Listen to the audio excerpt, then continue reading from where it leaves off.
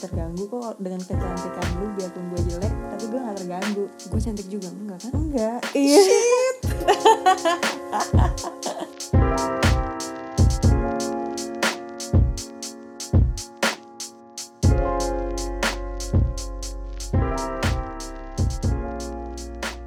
Lu lebih suka belanja online apa datang? Karena itu jadi kompulsif kayak lu ntar. Kan lu jadi beli payung yang tadinya lu nggak ada enggak. Tapi emang lu mikir beli payung sih. Iya kan? Iya. Kan gue udah bilang sama lo, gue mau beli payung, mau beli ini. Jadi kayak beli odol, ya beli odol sih gue mau. Cuma lupa aja gitu. Karena gue udah kapok belanja online. Kayak, oh iya, lo cerita, terus itu kan murah kan, gue kayak oh my god, ini bagus banget. Maksudnya kayak ya lumayan lah, trendy gitu loh. Jauh banget sama yang di foto. Gue di foto kayak ada jumpsuit lucu gitu, ngatunya kayak apa, kayak bahan gitu loh. Ada sepatu juga kelihatannya keren, terus pas dipakai kelihatan kayak murahan gitu loh kelihatannya. Lagian lo udah fail sekali beli lagi. Itu gue beli langsung banyak. Jadi gue beli baju, sepatu, udah kalap gitu, lucu, wah murah, lucu gitu kan.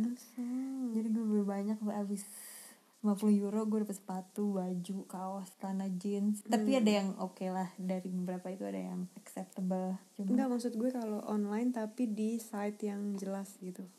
Misalnya Zara atau H&M gitu-gitu. Itu suka nggak beli yang kayak gitu? Enggak sih. Kenapa Ya? Tapi emang nggak pernah selama lo di sini? Enggak. Serius? Nggak pernah gue belanja dari online yang jelas-jelas online kayak yang ada tokonya.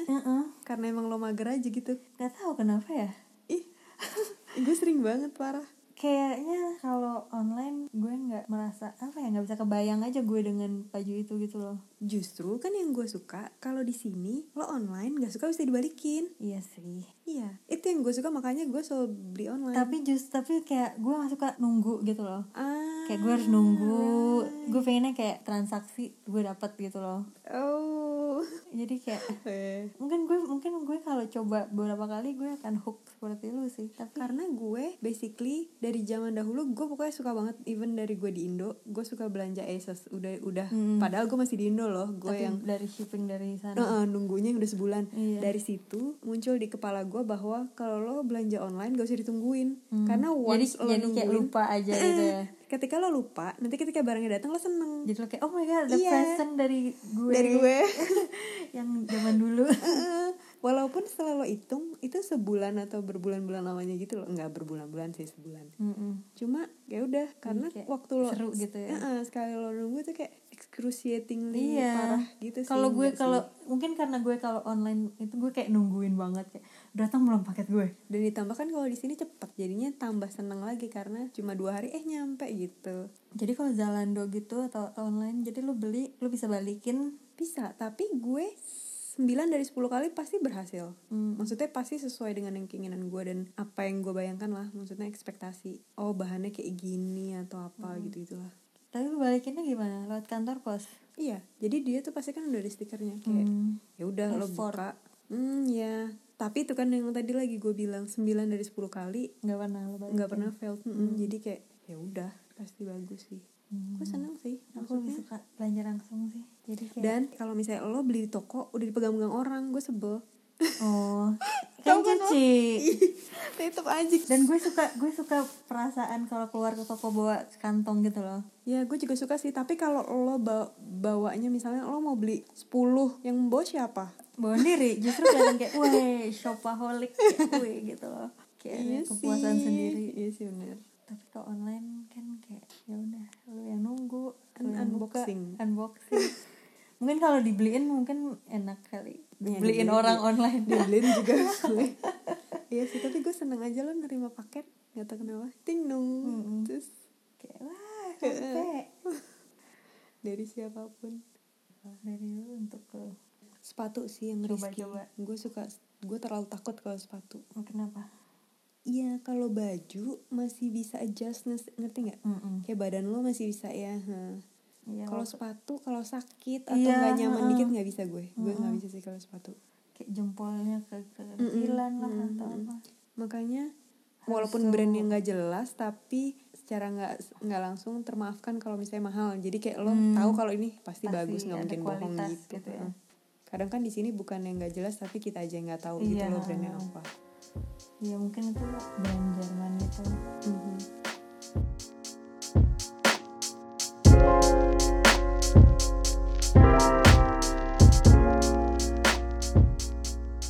Coba lu graphic design bisa di tim mana saja, pakai bahasa Inggris saja. Iya emang gue kadang suka bete kayak Jadi copy. Grafik tuh kayak satu tawarannya di mana-mana. Dan dia itu super fleksibel, ngerti nggak? Lo nggak bisa jadi art director, lo bisa jadi graphic designer. Lo nggak bisa jadi graphic designer, lo bisa jadi yang lebih spesifik lagi UI or UX designer atau illustrator atau layout something lah for magazine or whatever. Curang. Retouch. Iya atau apapun lah. Iya. Tapi itu dia, setelah gue pikir tuh kayak sekarang gini, lo kerja lama di sini tetap nggak bisa bahasa Jerman. Kenapa? Karena terlalu di comfort zone gitu ya. Bukan masalah lo nggak mencoba ya, tapi kan ya lingkungan lo juga nggak nge-push lo gitu, lo ngerti nggak sih? Banyak tuh yang kayak bertahun-tahun sini dan nggak bisa bahasa Jerman sama sekali kayak. Iya sih, bahkan bapak ibunya teman gue Vietnamese kan, bapak ibunya nggak bisa bahasa Jerman. Padahal dia dari zaman dahulu di sini, dari sejak perang Vietnam itu loh. Oh my god. Terus gue tanya, ngapa? Terus gimana bisa bertahan? That's why. Terus gue tanya, kan tapi ya pokoknya dia bisa anaknya. Bisa kan lahir di sini, fluent banget gitu kan. Terus aneh. Gue tanya, tadinya gue pikir dia foreigner.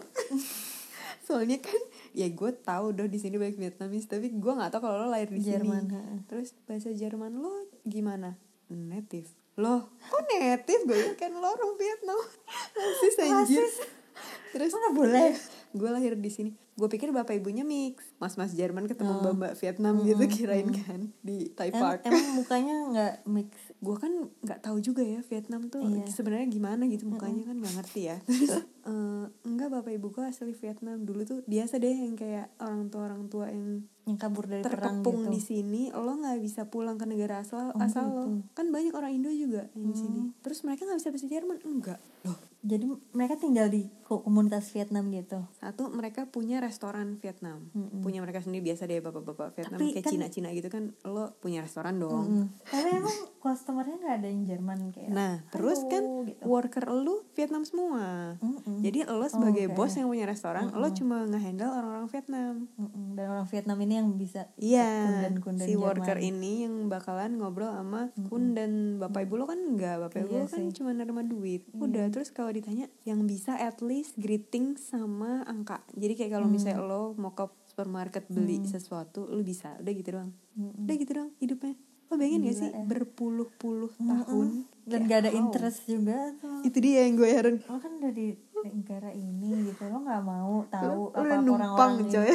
Iya, kayak orang-orang ini ngomong apa, lo nggak mau tahu orang ini ngomongin lu, atau TV ada berita sih yang gue nggak kuat, atau kereta nggak uban tiba-tiba kayak Entschuldigung bla bla bla. Tapi menurut gue mereka ngerti sih, apa enggak? Misalnya lu nggak ada interest sama sekali buat belajar dan lu denger terus, itu pun lu nggak akan ngerti. Maksudnya sih cuma kayak bla bla bla bla bla kayak gitu. Kayak lu denger bahasa Arab misalnya, lu nggak ada interest untuk astagfirullahalazim tuh kayak gitu, cuma familiar dengan kata-katanya doang gitu.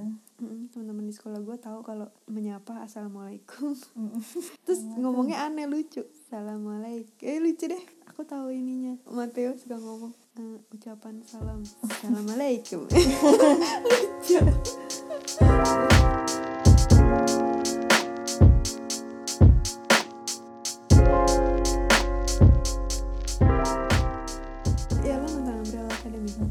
Dangdut akademi nonton juga. Waktu ke Amsterdam beli teh dari hemp. Sebenarnya apa kok? Iya emang nggak apa-apa. Sehat malah katanya. Iya, dan relaxing tea kan gue belinya. Jadi tuh dia tuh punya, pertama gue beli karena packagingnya bagus. Packagingnya bagus banget deh. Jadi dia kayak pakai recycle paper, terus dengan printednya bagus. Dia transparent gitu, ada satu mikanya gitu yang lo bisa intip ke dalam si tehnya. Kayak ada 4 atau 3 warna gitu. Varian apa sih, kayak khasiatnya beda-beda gitu. Khasiat mujarab. Ada yang buat konsentrasi apa segala macam, aneh-aneh gitu. Oke deh, gue pilih yang pertama relaxing dulu. Terus lo giting? Ya enggak. terus beneran bisa relax gitu sih menurut gue. Nggak tahu itu sugesti, placebo effect atau beneran. Kayaknya hemp itu nggak bikin lo high deh. Emang enggak, hemp itu berbeda dengan si cannabis itu. Dia cuma di rumpun yang sama, tapi nggak akan bikin lo mau ngapain juga nggak akan bisa high juga. Makanya gue suka itu, dan gue sebel kalau orang-orang tuh bilang itu tuh sama. Gue juga pernah ngepost gitu kan, hemp milk. Iya, hemp coklat. Iya, orang bilang awas lo high lo gitu. Terus kenapa kalau high, kalau gitu kenapa? Gue suruh awas, minggir gitu kan. minggir. Oke. Tau gak sih orang Aceh yang masukin ganja ke makanan? Itu emang bener apa? Iya. Buat mie Aceh itu pakai ganja. Jadi waktu gue di Azerbaijan ke rumah nenek gitu loh. Jadi kayak biasa rumah nenek-nenek kan selalu di kampung ya, maksudnya. Terus dia pakai pohon ganja. Terus pohon ganja dibikin sapu. Sayang. Jadi tiap nyapu kayak Ada pro kontra melegalkan ganja untuk medical treatment. Tapi di Indonesia kayak nggak bisa deh. Maksud gue dimanapun sih, di sini juga. Kenapa? Di sini bisa? Di sini bisa, di sini udah legal enggak kan? Even di Jerman, belum. Di negara yang strict kayak gini. Justru dibikin regulasi gitu loh. Jadi kayak yang bisa beli ganja itu yang udah di-prescribe sama dokternya. Hello, lu udah dibikin legal Sanax aja tetep aja kan sama orang Indo belinya ngumpet-ngumpet bikin mabok. Please deh. Masa mabok pakai Sanax? Gue gak pernah sih. Buat kayak ini ya, buat sans gitu loh, buat gue minum itu untuk relax, untuk stres. Jadi kayak emang dikasih orang dokter. Indo kan kayak ada akal-akal bulus. Makanya itu yang gue aneh banget, kenapa sih? Gue pernah kan, jadi dulu waktu kuliah aja ke dokter gara-gara stres ya. Terus padahal kuliahnya nggak ngapa-ngapain. Cuma main Photoshop. Enggak sih, bukan sakit gara-gara stres. Pokoknya gue kayak ngerasa gak enak aja gitu. Terus akhirnya gue ke dokter. Terus kata dokter, enggak kok, kamu gak sakit, stres aja, banyak pikiran gitu. Lagi kenapa, kayak ujian tak apalah, gue lupa lah. Terus ya udah tidur itu, terus gue dikasih Sanax itu kan. Gue bawa ke sekolah dong, orang kan ya gue terus gue nggak tahu juga kalau itu lo suka pakai buat mabok. Gue nggak tahu. Nesa punya Sanax, kenapa emang? Itu bukannya kayak anti stres bikin lo tidur, bikin tidur lo enak, nyenyak dan peaceful. Nggak tahu kenapa, tapi itu enak banget parah. Dan itu tuh kan sekecil upil gitu ya. Terus gue minumnya setengah, disuruh dokternya ini minumnya setengah aja ya gitu. Ya dan gue nggak nice try 1 atau 2 gitu, enggak. Mungkin sesuai mereka yang mabok minumnya 4 kali, nggak ngerti gue. Terus gitu, mau itu kok mau sih, gila kayaknya gue. Ada aja yang mensalahgunakan. Nggak, tapi kok mereka tahu dari mana ya? Nih kita yang super lugu apa gimana? Coba-coba kan? Coba sendiri. Enggak, maksud gue gini loh. Yang pertama kali coba. Berarti kan itu influence dari others dong, ngerti nggak sih kayak hey, ini enak nih gitu. Gitu, coba deh. Terus yang satu juga goblok kayak yaudah deh ayo mau gitu. Tapi emang iya sih, lo di sini suka lebih banyak tawarin ini itu, terus kalau enggak lo dicap lame atau apa gitu nggak sih? Enggak, seriously sama teman-teman sekolah. Paling apa ya, enggak sih, karena dari segala macam kultur gitu kan, jadi kayak orang sangat menghargai. Iya, sangat menghargai dan aware kalau ini beda kultur. Bahkan saking respect privasinya nggak nanya kenapa nggak minum atau kenapa nggak coba ini atau kenapa nggak ini. Really? Jadi kayak gue nanya lo, soalnya kan lo lebih banyak bulenya kan. Lah emang lu enggak. Banyak kan apa Jawa? Ada kayak Bangladesh, ada Tunisia, ada Pakistan. Maksudnya bule itu European. Iya, European. Okay. Lebih banyak kayak white people, you know. White juga. Lu white. Kuning. Yellow people-nya kurang, yang brown-nya kurang. Ada nggak brown? Gitu. Nggak ada, gue ya doang kan? brown. Gue banyak brown. Terus kayak yang emang ngaruh. Jadi lebih udah tuh privacy. Mungkin dia religious reason atau cultural even reason. Even mereka tahu kalau itu religious atau cultural reason loh. Nanya dulu kan ke lu? Enggak, mereka tahu tapi surfaces gitu loh. Terus baru mereka nanya kenapa gitu. Atau mungkin yang emang teman-teman gue juga yang bacot kali ya, yang maksudnya kepo-kepo mau taunya segitunya gitu. Jadi lo kenapa nggak minum, lo kenapa nggak apa ya, adalah pokoknya larangan-larangan yang tidak lo lakukan gitu. Misalnya yang menurut mereka kayak fine gitu. Dan kalau gue jawab aja sih, maksudnya kayak mereka juga nanya lo muslim, kayaknya mereka jarang mungkin ya apa muslim atau apa, terus lucu aja ngeliat mereka, masa amazing punya teman muslim tuh kayak kenapa. Iya, mungkin mereka jarang terekspos oleh kayak wow wow gitu. Gue inget banget minggu pertama kalau nggak salah gue di Uban, beneran semua ngumpul gitu kayak oh my god, ngegengin lo. Wow gitu. Mungkin lo kayak beda dengan image muslim yang ada di pikiran mereka gitu. Iya, terus dia nanya, oh lo nggak pakai ini sih kayak apa sih, tutup-tutupan kepala gitu. Iya enggak, jadi emang ada beberapa rules, tapi ada beberapa yang ikutin sampai sepenuhnya, ada yang kalau gue pribadi gue baru bisa ikutin sampai segini gitu kan. Terus lu apa yang nggak boleh, ya makan babi, minum apa segala macam. Terus once mereka ngeliat gue minum, kok minum? Social drink is okay. Nggak salah. Iya, mungkin mereka pertama kali punya teman muslim jadi curious aja kayak terus gimana kan kalau gue waktu I don't eat pork, terus dia kayak good for you, kayak sebenarnya mungkin nggak ada urusan loh buat mereka good for us or good for whom. Leave it alone udah gitu loh, nggak ditanya lagi emang kamu muslim, nggak ditanya misalnya lo nggak makan pork tapi nggak pernah nyobain sama sekali. Nggak ditanya gitu. langsung kayak kalau teman-teman gue bacot bacot ya, cobain bacon is the best. Oh my god, bacon and eggs. Terus gue bilang karena lo dari bayi lo dikasih sama nyokap lo bacon and eggs. Kalau gue kan dari bayi dikasih nasi goreng. Jadi it doesn't matter nggak ada di dalam menu lo, ngerti gak sih? Karena lo nggak miss out, maksudnya kayak lo nggak miss out bener. Karena ya udah. Kalau minum sih yang gue agak menyayangkan. Kenapa? Itu di pressure ya? Bukan di pressure sih, maksudnya atau lo ke pressure sendiri dari orang, indirectly pressure. Emang nggak ada pendirian aja sih intinya. Enggak sih. Lo minum nggak sih? Social Dulu di Indo? Enggak, bahkan nggak mungkin lo ke klub. Tapi kayak I gak enjoy the taste of alcohol. Ya udah, tapi kan lo minum, ngerti gak sih? Iya udah. Apa sih? Itu kan gue bukan situ pertanyaannya, lo enjoy apa enggak? Beda. Ya udah, berarti dari di Indo minum kan? Iya.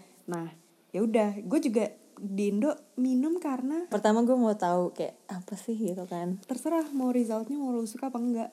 Gue juga at the end gak suka. Maksudnya karena menurut gue rasanya gak enak dan segala macam. Dan gue gak suka dipaksa kalau ini tuh cool, ini tuh keren, ini tuh walaupun pahit tapi tuh kayak bodo amat.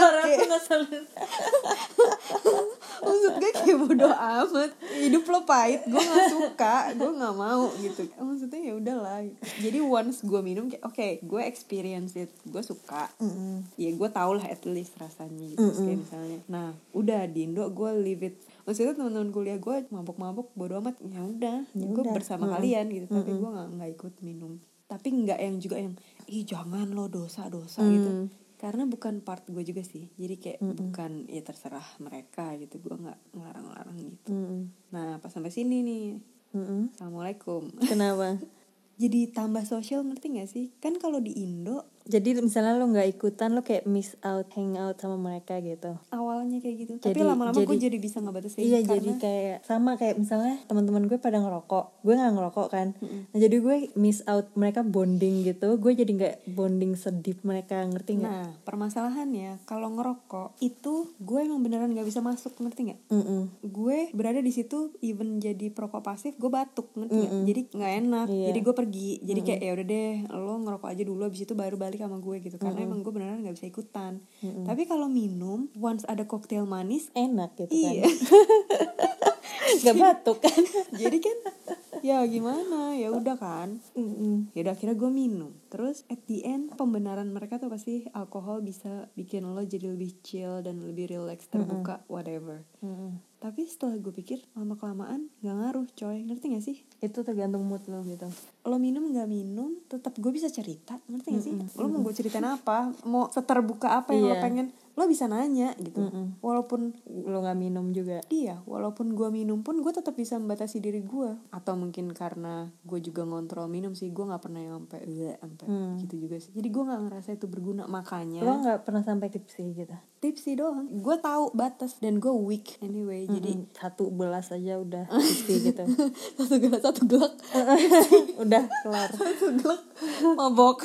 Tapi lo gak merasa pas lo tipsi itu ada efek lo menjadi lebih sosial, menjadi lebih cheerful, lebih. Tapi gue pun merasa tanpa to itu be honest, bisa juga. Maksudnya tapi lo merasa bukan effort nggak untuk menjadi level yang sama seperti lo tipsi tanpa lo minum, effort lebih untuk jadi kayak gitu, jadi agak fake gitu. Kalau gue ngerasa kayak gitu. Paling bandingannya 1:2, iya bukan sih, bukan yang kayak 1/10.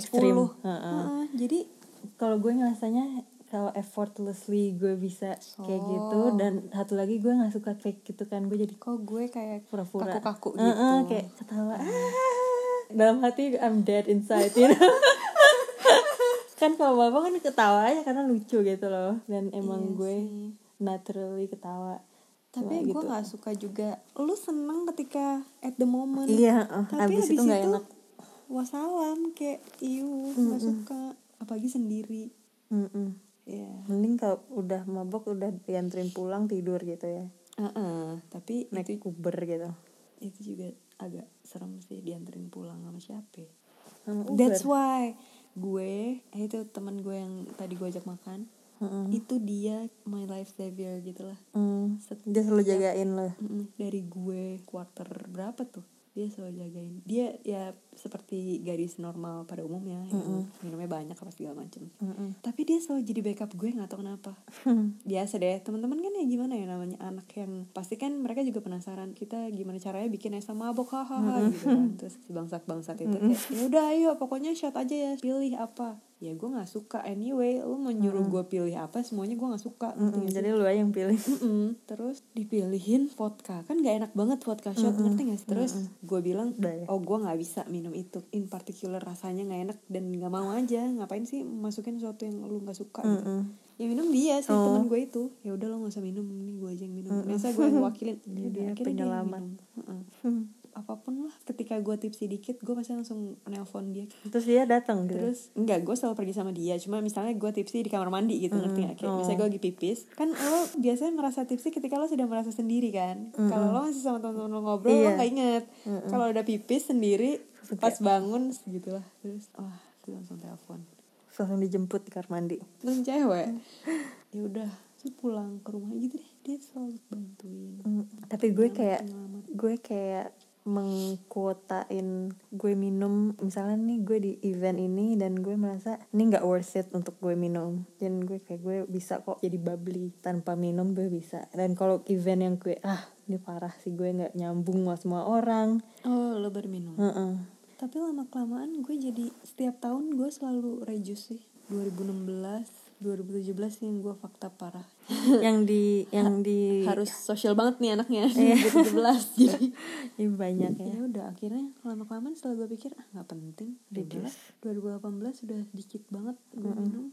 2019 tidak minum. Ya udahlah, tidak usah memulai sesuatu yang belum terjadi juga. Jadi kayak belum ada plan juga. Nggak usah di planning juga. Toh hidup aja nggak minum. Ya kayak lo jadi vegetarian kayak ya udah nggak makan rendang nggak apa-apa, pakai tahu aja rendangnya. Ya udah fine. Hidup juga.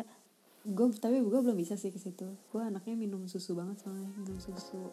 Ya. Anak sapi ya.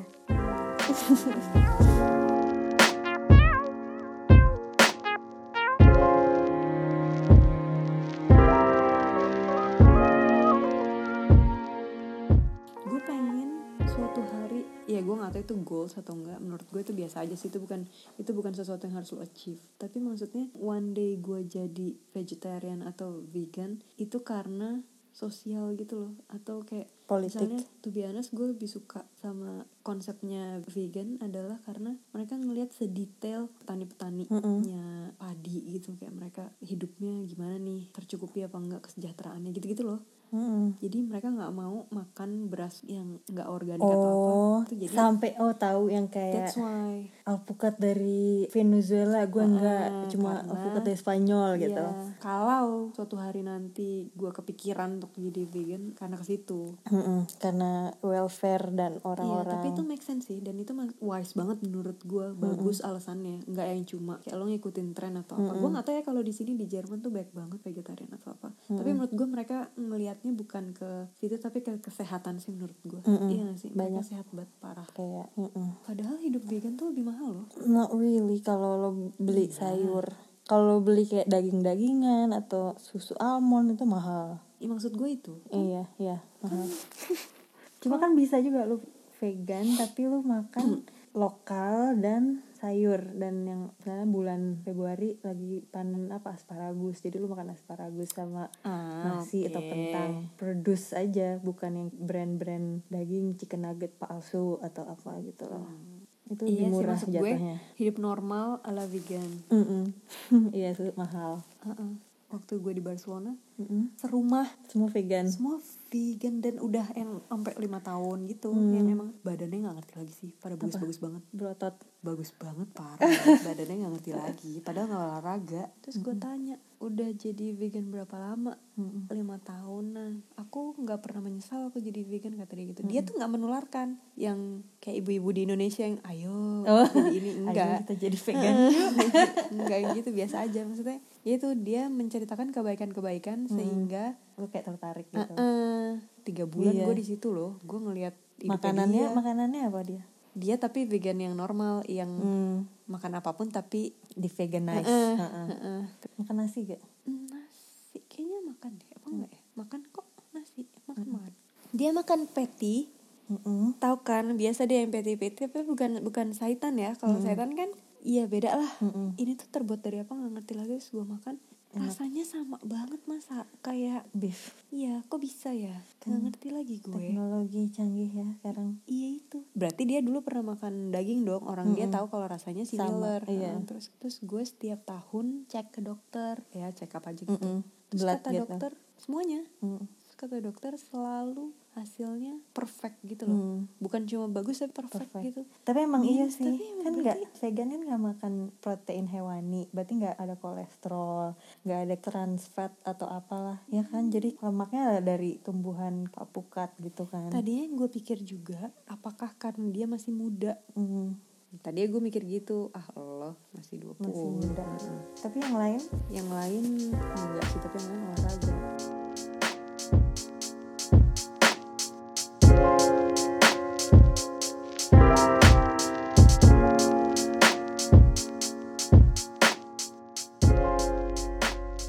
Ya itu balik lagi yang ada orang bilang mau punya anak apa enggak, mengurangi populasi.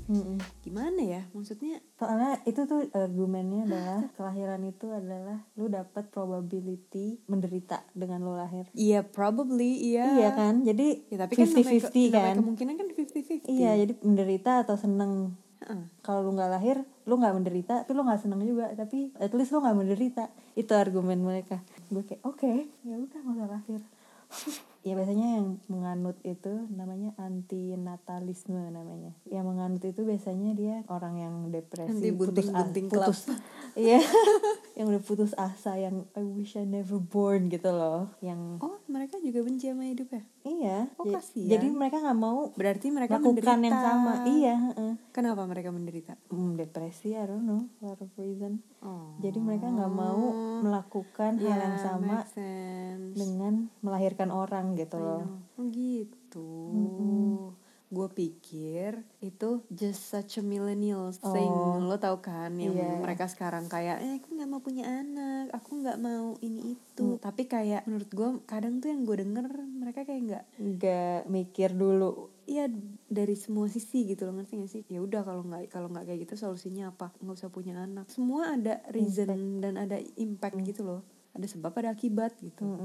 Dia kadang kayak cuma mikirin, ya itu baik lagi mikirin dirinya sendiri sih menurut gue, individu aja gitu loh. Iya kan, gak mau punya anak, ntar gue jadi terikat atau apa. Baru ntar dia blaming atau dia cari-cari cover bumi lah atau apa gitu-gitu yang biar tahu, biar keren. Tapi kayak orang sini kan dikit yang punya anak kan. Sampai disuruh kan punya anak, makanya tuh Afrika punya anak banyak, kasih duit. Oh ya? Dapat duit loh, makanya punya anak ya. Makanya kayak orang kayak imigran anaknya banyak. That's gitu ya. That's the point, karena mereka setiap anak dapat uang. Satu anak dapat uang 500 euro, lu nggak ngapa-ngapain, coba gimana nggak lama-lama lo beli Chanel bag, gila. Tapi justru ini nggak sih, kayak lo nggak takut ras lu hilang, ngerti nggak lo? Misalnya semua orang Jerman pemikiran gue nggak punya anak Afrika dan imigran lain anaknya banyak. Jerman makin lama makin dikit, imigran makin banyak.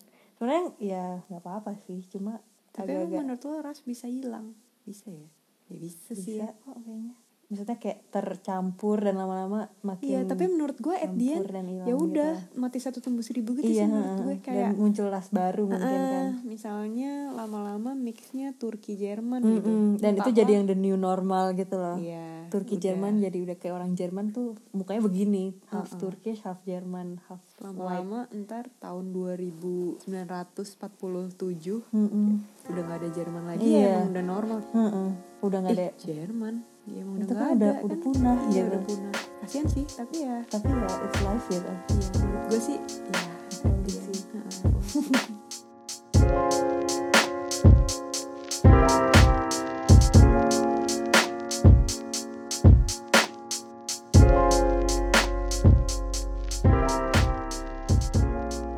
Kasian juga sih setelah gue pikir, itu tuh perubahannya cepat banget loh dari yang kita zaman waktu kita kecil. Apa? Kayak life is so peaceful, nggak ada masalah terhadap bumi, ngerti nggak sih lo? Kayak bukan masalah ya udah buang-buang sampah aja, enggak, bukan masalah itu, cuma kayak dulu tuh asri gitu. Iya, udara yang lo cium dan lo hirup itu ya bersih gitu. Sekarang coba lo ke Jakarta sekarang. Iya, gue di sini nggak pernah ngupil kan, karena nggak kotor jadi nggak ada upil. Gitu. Iya, lo ngerasa nggak sih? Gue pengen kalau ingus gue kering ngupil. Ya udah, too much information. Maksud gue itu significantly gue anaknya ngupil kan. Jadi itu yang lo langsung notice ya. Iya, kalau di Indo gue nggak suka tuh kalau hidung gue kotor. Dan ya udah, seminggu gue sampai sini winter kan waktu itu. Terus gue heran, kok mungkin karena udaranya bersih. Padahal Berlin kan kotor. Gimana lo datang-datang di kayak aircraft? Gimana di gunung atau apa gitu ya. Memang kok Jakarta isinya polusi semua, langitnya kayak abu-abu gitu kan. Iya, kasian ya. Ya gimana tuh, borok deh bayi-bayi diajak jalan keluar. Makanya anjing aja diajak jalan keluar bersin. Apakah sehat? Gak tahu. Gue pernah ngomongin ini sama kan. Kalau dia bandingin sama hidupnya dia Jepang. Ketika lo nanti punya anak, lo pilih tinggal di mana gitu. Dia bilang dia nggak mau mendidik anaknya di Jepang. Dia bilang iya maunya di Eropa aja karena lebih. Apakah setiap warga negara selalu menganggap negara lain lebih bagus atau gimana? Gue ngerti deh. Yang mana menurut gue Jepang oke kok. Ngerti gak sih? Pendidikannya bagus atau negaranya tertib, bersih dan segala macam. Dia bilang itu disiplin gitu kan. Iya, tapi dia bilang itu too much buat anak. Gue gak tahu ya, gue gak hidup di Jepang anyway. Kalau kita udah jelas. Jadi kayak gak bagus. Kalau dia gue gak ngerti kenapa gak mau, tapi dia tetap milih mau di Eropa. Nah, maksud gue, lo sebagai warga negara gimana ya perasaannya dengan lo mengutarakan itu, lo masih warga negara lo, tapi lo nggak mau dengan lugas lo nggak mau balik atau lo lebih nyaman tinggal di tempat lain, itu tuh gimana menurut lo? Iya kan, lo pengen selalu improve, mencari yang bagus gitu ya. Lo pasti kan selalu mengkritik apa nih, kok gue waktu kecil nggak kayak gini sih, di Jerman aja kayak gini, gue nggak, gue maunya anak gue kayak gitu deh gitu kan. Dan orang Jerman juga menurut gue mengkritik juga dengan orang Jerman maunya kemana ya kira-kira? Nggak tahu deh. Tapi teman-teman gue yang Jerman bilangnya dia dari kecil udah mandiri gitu loh, jadi kayak udah naik uban sendiri. Dan lagi di sini kan aman, ngerti nggak sih? Jadi lo nggak kayak lo ngelepas anak lo udah fine. Kita dilepas dirampok, gimana dong? Diculik, minta tebusan, jual. Iya, kalau di sini kan lo ya karena maju sih, beda sih, aduh ya nggak bisa dibandingin. Di kita masih baik banget orang miskin, kalau di sini yang miskin dikit. Tapi kayaknya lo liat anak kecil 5-6 tahun 7 tahun, kalau lo liat anak kecil naik angkot sendirian gitu, lo bakal bagus, hebat ya gitu, atau ibunya jahat gitu. Iya. Jahat banget, dibiarin sendirian. Kamu tersesat nak, karena kan di Indonesia nggak aman, jadi kita selalu dihantui oleh protektif gitu ya. Lo selalu dihantui oleh pertanyaan seperti itu karena ya emang nggak kita biasa orang tua aja. Takut. Nggak mungkin ya anak kecil umur 5 tahun sendiri. Kalau dibiarin sendiri either hilang atau diculik atau apa. Kalau di sini kan karena ya udah aman, jadinya pulang sekolah ya udah gitu.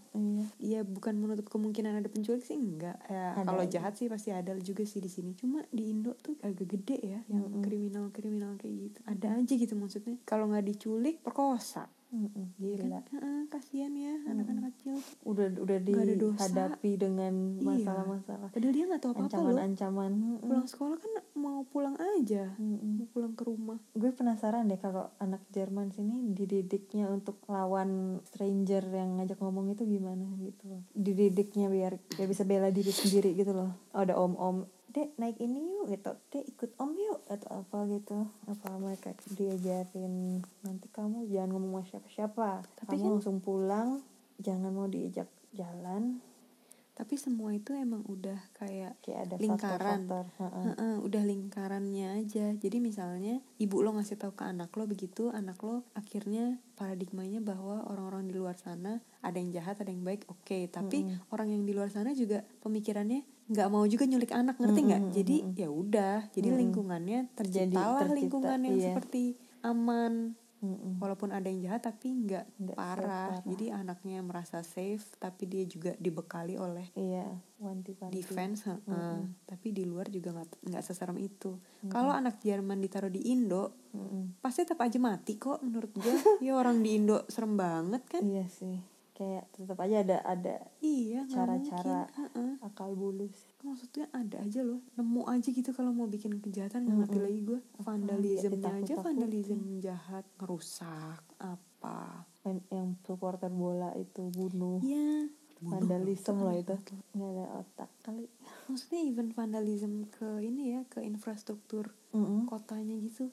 Gimana mau bikin kota jadi bagus, jadi indah, atau misalnya nyebrang sesuai dengan lampu merah, lampu hijau, lampunya aja lo rusak. Ngerti lagi gue, kenapa ya?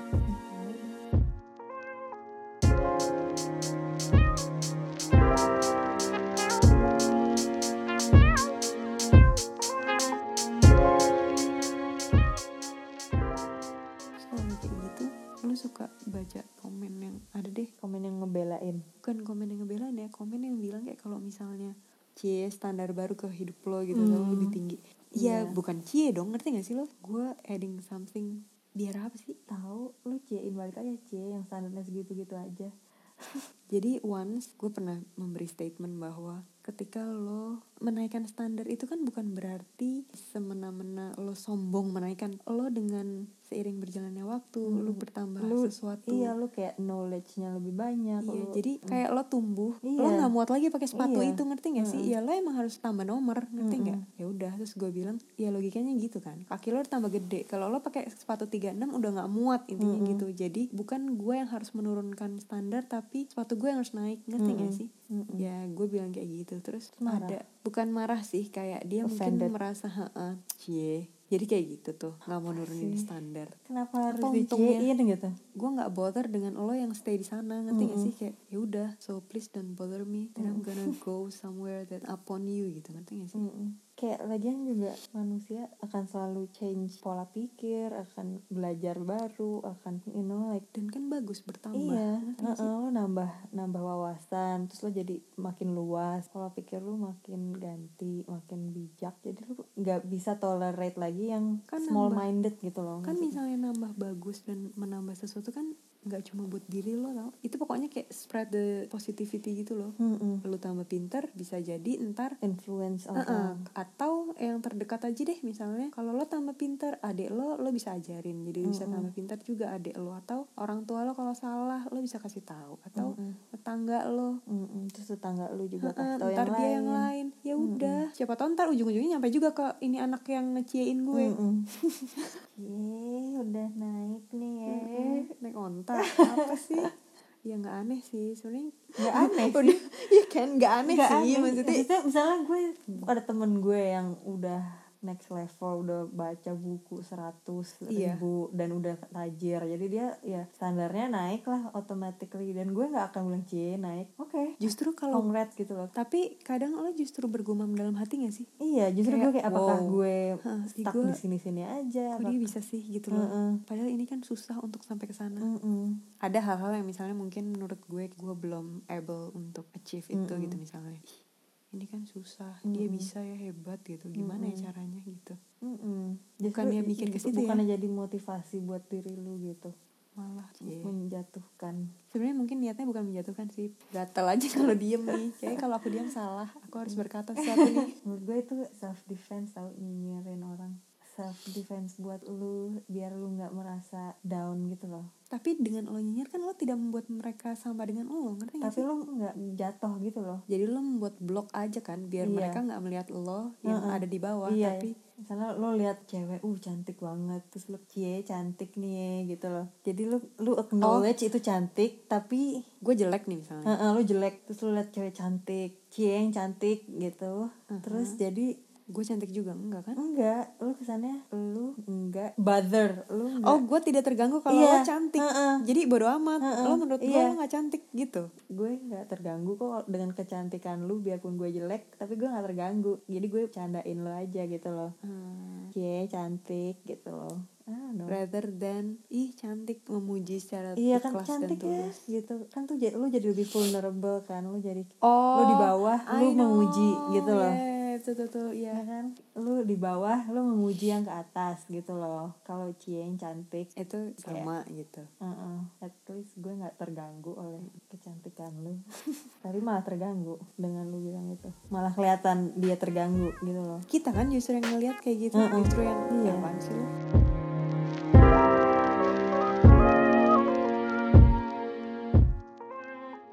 Tapi seru sih menurut gue dengan lo dari nol. Gue beneran dari nol. Ya lo juga lah ya. Parah ya. Dari gue tuh kadang apa ya yang gue dulu pikirin. Lu mikirnya gimana cara apply? Kalau gue dulu tuh gue di tengah-tengah bekerja gitu, terus tiba-tiba nyokap gue, "Dek, kamu nggak mau resign gitu di suatu pagi?" Terus gue kayak, "Kenapa Bu?" "Ya nggak mau sekolah." Sekolah. Ya udah, akhirnya Jerman. Pertama karena gue mau Miami Art School kan. Lu dari dulu udah mau Miami Art School itu, tapi gue tadinya mau yang di New York, tapi kakak gue lebih di sini juga kan. Coba cari di Eropa ada apa enggak gitu. Di Eropa ada. Oh ya udah, di Berlin sama di Hamburg ada 2 kan. Gue apply dua-duanya anyway, kayak mana aja deh, gue yang penting di Jerman. Terus dapat, udah deh. Dapat dua-duanya? Enggak, dapat salah satu, dapat Berlin. Terus udah dari situ udah mulai tuh semua kegelisahan, karena kan gue harus resign, gue harus les Jerman. Gue tuh anaknya nggak punya duit, ngerti nggak sih lo? Nggak punya duit. Sedangkan dulu lo udah kerja kan? Iya, udah enak lah. Lo udah enak. Naik Uber lo kemana-mana. Gue langsung galau kan. Wah gimana nih caranya kalau gue nggak punya uang lagi? Karena gue udah stop minta uang dari kapan tahu. Jadi gue masih punya tabungan. Cuma lo kebayang gak sih berapa lama lo bisa bertahan dengan uang tabungan lo itu kan? Cara anaknya boros. Iya lagi lo.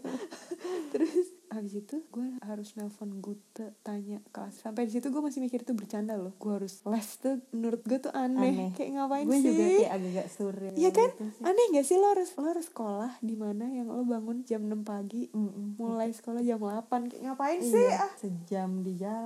Ya kan? Gue udah kerja terus belajar lagi, ngapain? Sama anak-anak kecil lagi, ngerti gak sih lo, anak-anak SMA. Baru lulus SMA. Terus kayak udah kayak belajar bahasa asing, belajar bahasa asing tapi niat, ngerti gak sih? Gue nggak pernah tuh kayak gitu. Ngapain sih? Ya udah kayak pelan-pelan satu-satu gitu loh terselesaikan. Gue nggak tahu kalau misalnya lo nggak punya basic English sama sekali ya, kebayang gak sih lo? Karena kalau dari English ke Jerman lo masih bisa ada struktur mirip gitu ya. Misalnya what jadi was. Ya at least, ngerti gak sih? Nggak kayak misalnya kalau lo nol sama sekali. Apa jadi was, dari mana hubungannya? Gak ada coy. Terus yang apply nunggu jawaban, parah sih itu juga. Lama kan nunggu jawaban. Dan ditambah gue udah gak kerja, apa yang aku lakukan? Terus udah di Jakarta udah resign? Udahlah. Jadi tuh gue tadinya mau sok-sokan, mau gue Gute sembari kerja. Gak kuat, gak bisa. Jadi gue kayak sempet sebulan 2 bulan gue selalu ke kantor kan, abis pulang Gute. Gue jadi employee tidak berbakti pada kantor gitu loh. Datang jam makan siang. Bos gue sih boleh, tapi kayak setelah sekian lama gue yang ngerasa gak enak. Dan gue juga jadi kayak ngerasa gak optimal gitu di kantor. Apa sih yang gue kasih? Ya sebenarnya kalau gue jahat sih gue lanjutin ya. Tetap digaji enak. Tapi kayak gak tahu diri lah, udahlah. Terus lo potong rambut kenapa? Gue emang kayak gitu kok. Emang impulsif ya? Panjang pendek karena itu suatu hal yang itu gak lo potong gitu langsung? Gue pikirin lah model maksud lo. gue pikirin. Maksudnya gue milih dulu mau kayak gini gitu. Cuma maksudnya gue nggak pernah merasa takut untuk kayak lo nggak attach dengan rambut lo sendiri. Karena nanti tumbuh lagi. Iya benar sih. Ini hal yang paling bisa gue ubah-ubah, nggak kayak operasi plastik. Kalau operasi plastik lo ngubah hidung nggak bisa diubah lagi kan. Kalau rambut kan masih bisa tumbuh.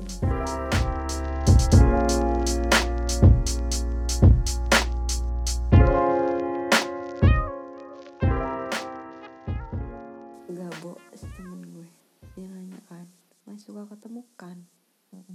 Dia orang Jepang juga nggak sih? Gabo? Enggak, orang Budapest apa sih? Hungari. Yeah. Mereka tuh ya apparently deket banget ternyata. Gue ngeliat ada fotonya kan di rumah dia. Enggak homo sih.